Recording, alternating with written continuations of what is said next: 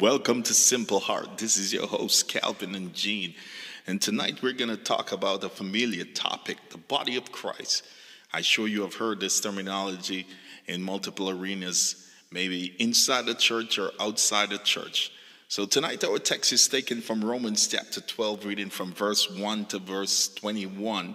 We're going to read 1 Corinthians 12 to 27. Instead of just focusing on just one verse in the chapter, we're going to learn a little bit on the whole chapter.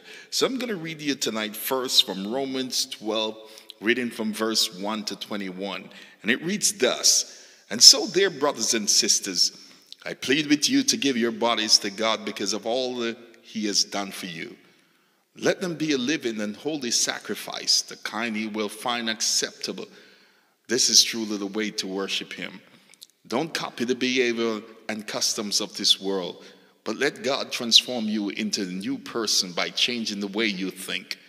Then you will learn to know God's will for you, which is good and pleasing and perfect.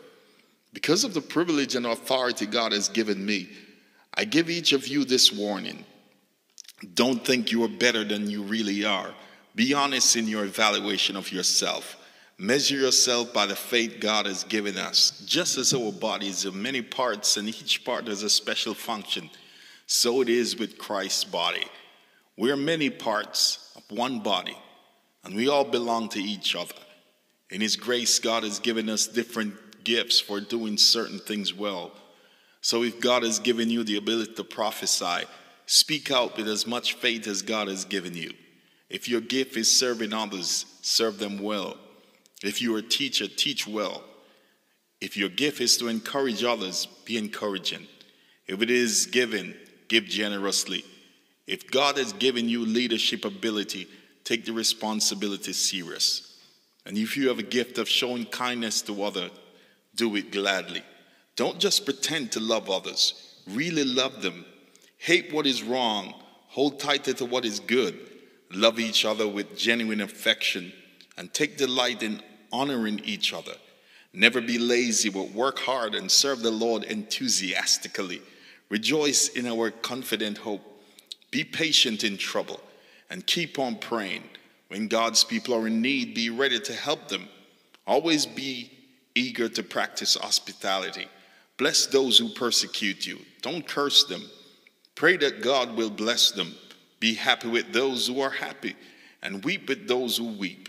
Live in harmony with each other.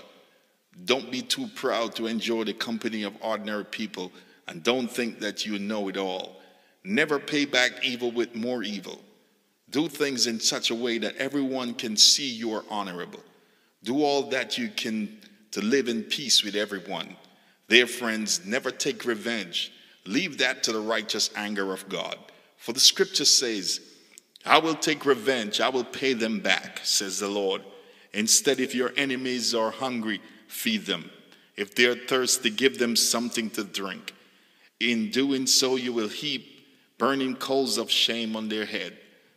Don't let evil conquer you, but conquer evil by doing good. The second portion of scripture that I would like to read is taken from 1 Corinthians chapter 12, reading from verse 12 to 27. The human body has many parts, but the many parts make up one whole body. So it is with the body of Christ. Some of us are Jews, some are Gentiles, some are slaves, and some are free. But we all being baptized into one body by one Spirit, and we all share the same Spirit. Yes, the body has many different parts, not just one part.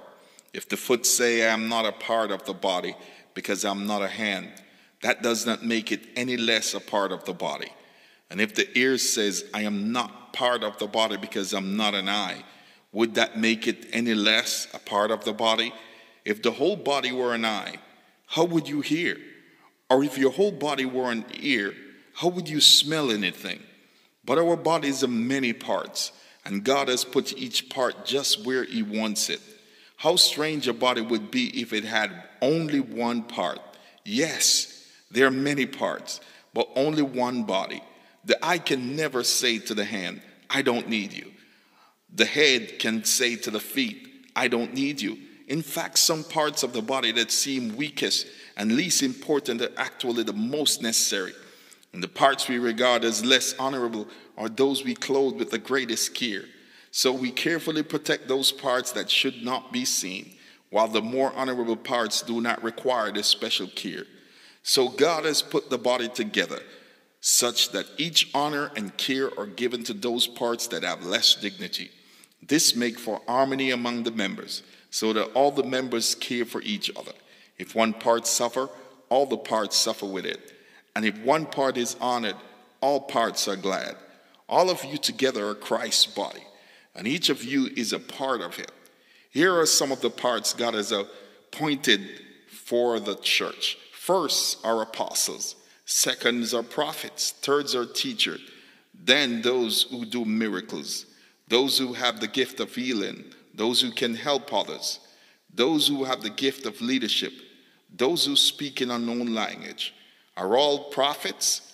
Are all apostles? Are we all teachers?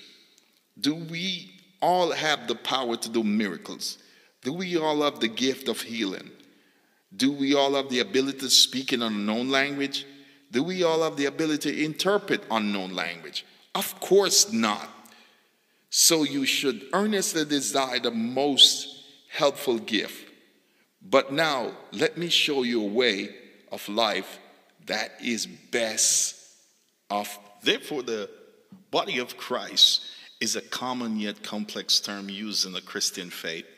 Some may initially think we are talking about the physical body of Christ as in his human form on earth. But the term body of Christ actually refers to the members of his church. Throughout history, who or what is the body of Christ? The body of Christ is the church, made up of all those who have accepted Jesus Christ as their personal Savior. Each Christian, then, is a part of the body of Christ. Actually, sometimes, when we take communion, we always refer to the communion as this is a representation of the body of Christ, as we saw Jesus do in the book of Luke before he went to the cross and he had the Last Supper with his disciples. He took the bread and says, "This is my body, which is broken." So tonight we're not really talking about the communion aspect. We want to talk about the global church, which represent the body of Christ. So the body of Christ, like all bodies, comprise of many parts. Their limbs, organs, and various members that, when left alone, are useless, but when assembled, make up the entire body. And 1 Corinthians 12-14 describe it like this: the body is a unit. Though it is made up of many parts, and though all parts are many, they form one body. So it is with Christ. For we were all baptized by one Spirit into one body, whether Jews or Greeks, slaves or free, and we were all given the one Spirit to drink. Now the body is made up of one part, but of many. This means each Christian is an equal part of the body of Christ. So that's important, that we ought to know that each Christian is an important part of the body. You have an important role to play in the body of Christ as a part of the body. The body is to operate as one unit, doing different things, but working towards the same goal and purpose. This operation is called unity. And what is unity? The state of being one, oneness. Whole or totality has combined all its parts into one. The state or fact of being united or combined into one as the part of a whole.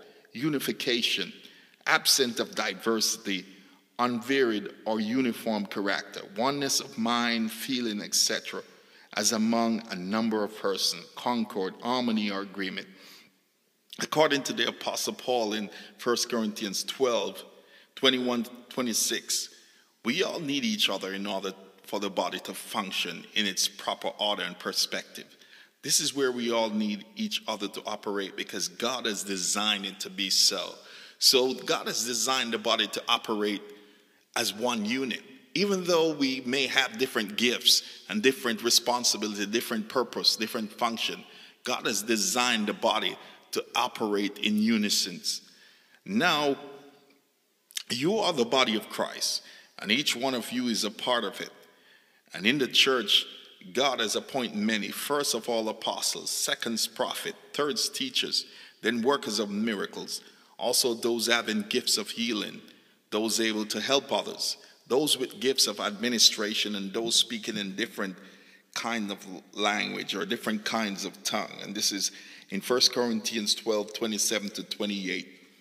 Each Christian possessed a gift and is called to use it in service within the body, to build up the body of Christ, to strengthen the body of Christ, and to carry out his purpose within the world. Each member of the body of Christ is also called to serve the church through his or her natural gifts and ability. This service is offered out of devotion to Christ for the sacrifice he made on the cross, providing them with eternal life in heaven. The diversity of gifts, each supporting the other, making the body strong. So what is the purpose of each member of the body? As a part of the church, what can you do to enhance the body of Christ? The body is a holy entity and is to be respected and treated with complete honor and care. The Bible provides several actions, principles to build up the body of Christ. You are called to promote truth and unity. Ephesians 4:25 says, therefore each of you must put off falsehood and speak truthfully up to his neighbor, for we are all members of one body. You are called to service. 1 Corinthians 12:4 to 11 outline the importance of using your God-given spiritual gift. Your gift is unique and equally important, and it's essential to the body that you use your special gift in the service of the church. And one of the most things that we realize, that we see, that most people just depend on the leadership team or the pastoral team to do all the work in the church. But God has called each and every member of the body of Christ, because God has equipped you with a special gift. And because of your special gift, God needs you to do what he has called you to do.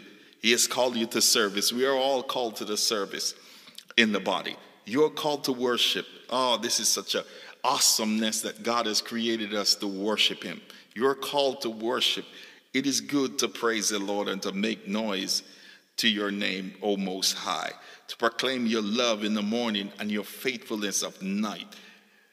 Psalms 92, 1-2. Oh, it's such an awesomeness that to know that I was created by God to worship him.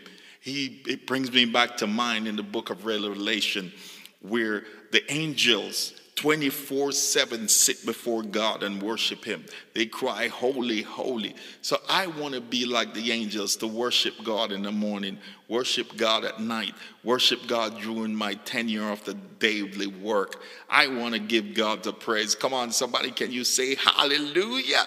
Glory be to God. God, I love you. I just love this part when it comes to worship. Oh, I love to worship Jesus. I love to worship you, Father. Father, I love to worship you.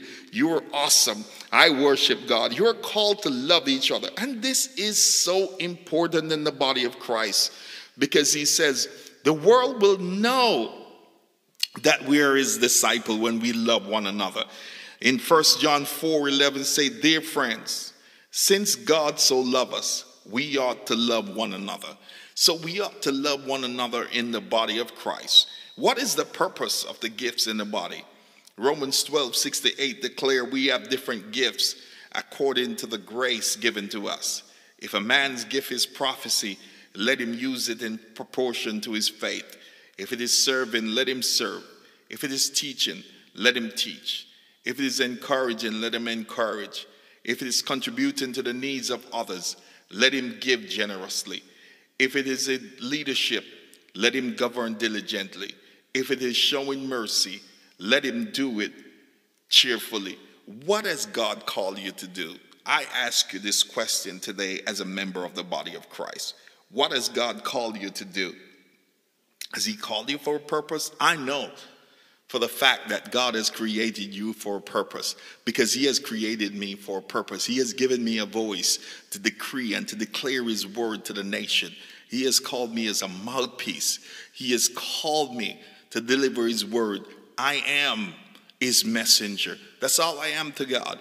I am his messenger, that when he gives me a word, I declare it to the nations. I declare it to the world, because God has blessed me immeasurable with the gift of exhortation, the gift of prophecy, to speak his word, to read the word of God, because reading the word of God is prophesying, because it's the word of God. So what has God called you to do? So let me read you one more scripture from Ephesians chapter 4, 11 to 16.